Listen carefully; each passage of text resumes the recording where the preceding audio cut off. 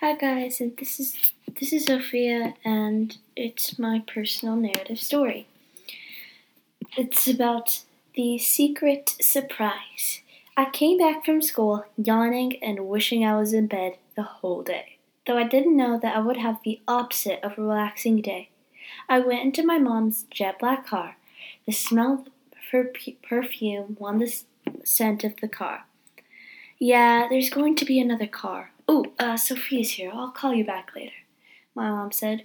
Usually I'd be investigating what she meant, but I really wasn't in the mood to play detective. My mom started the car and we were off. How was your day? My mom asked. Well, it looks like all the girls in my bubble are doing a play date except for me, I said. Is that so? She asked. Well, we need to pick up a few things for your dad in Marina Mall, so we'll go there before going back home.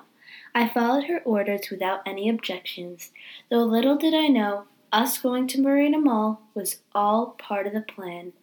When we reached the mall, all we did was walk around, and even my mom didn't have time for me. She got phone calls every 10 minutes, and each time talking about random stuff like decorations and my friends. But then she got a new type of call, a call from my dad. My mom answered and was talking for a few minutes. After she hung up, she looked at me, and I looked up at her. Turns out he doesn't want anything from Marina Mall, she said. So we headed back home after all that hard work. When we reached home, my mom rang the doorbell. What's the point of that? I asked, not knowing I would figure out why in a few seconds.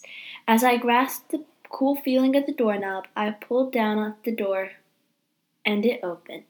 I almost had a heart attack.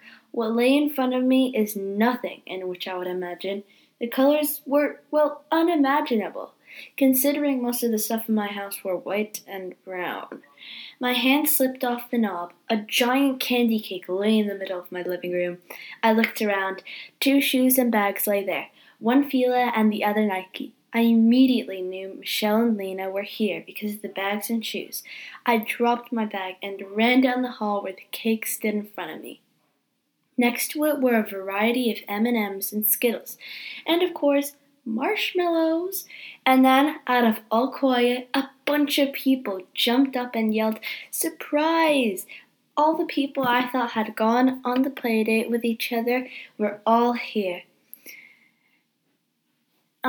And I screamed as Judy and Rhea jumped on top of me from my back. The weight of them both made me fall to the ground, but I was laughing. All of a sudden, I wasn't in a very cranky mood or tired mood. Wonder why? The sweet smell of the candy and chocolate took over, but at that exact time, I didn't care about the candy or chocolate or food. I was just grateful to be with my best friends. But of course, after that, I went straight for the marshmallows. Those marshmallows were amazing. As I looked around at everyone partying, and when I mean partying, I mean screaming and yelling, I noticed something I didn't notice before. You're probably waiting for an inspirational moment right now, but it's nothing like that. Everyone was changed, and I was in my school clothes. So I told them I'd be right back after I changed and put on Just Dance on the Switch. So I changed, snuck in a few Skittles, and went to meet them arguing about who'd go first. Yup, those are my friends, I thought to myself, and as we played different games, I was the happiest person on earth.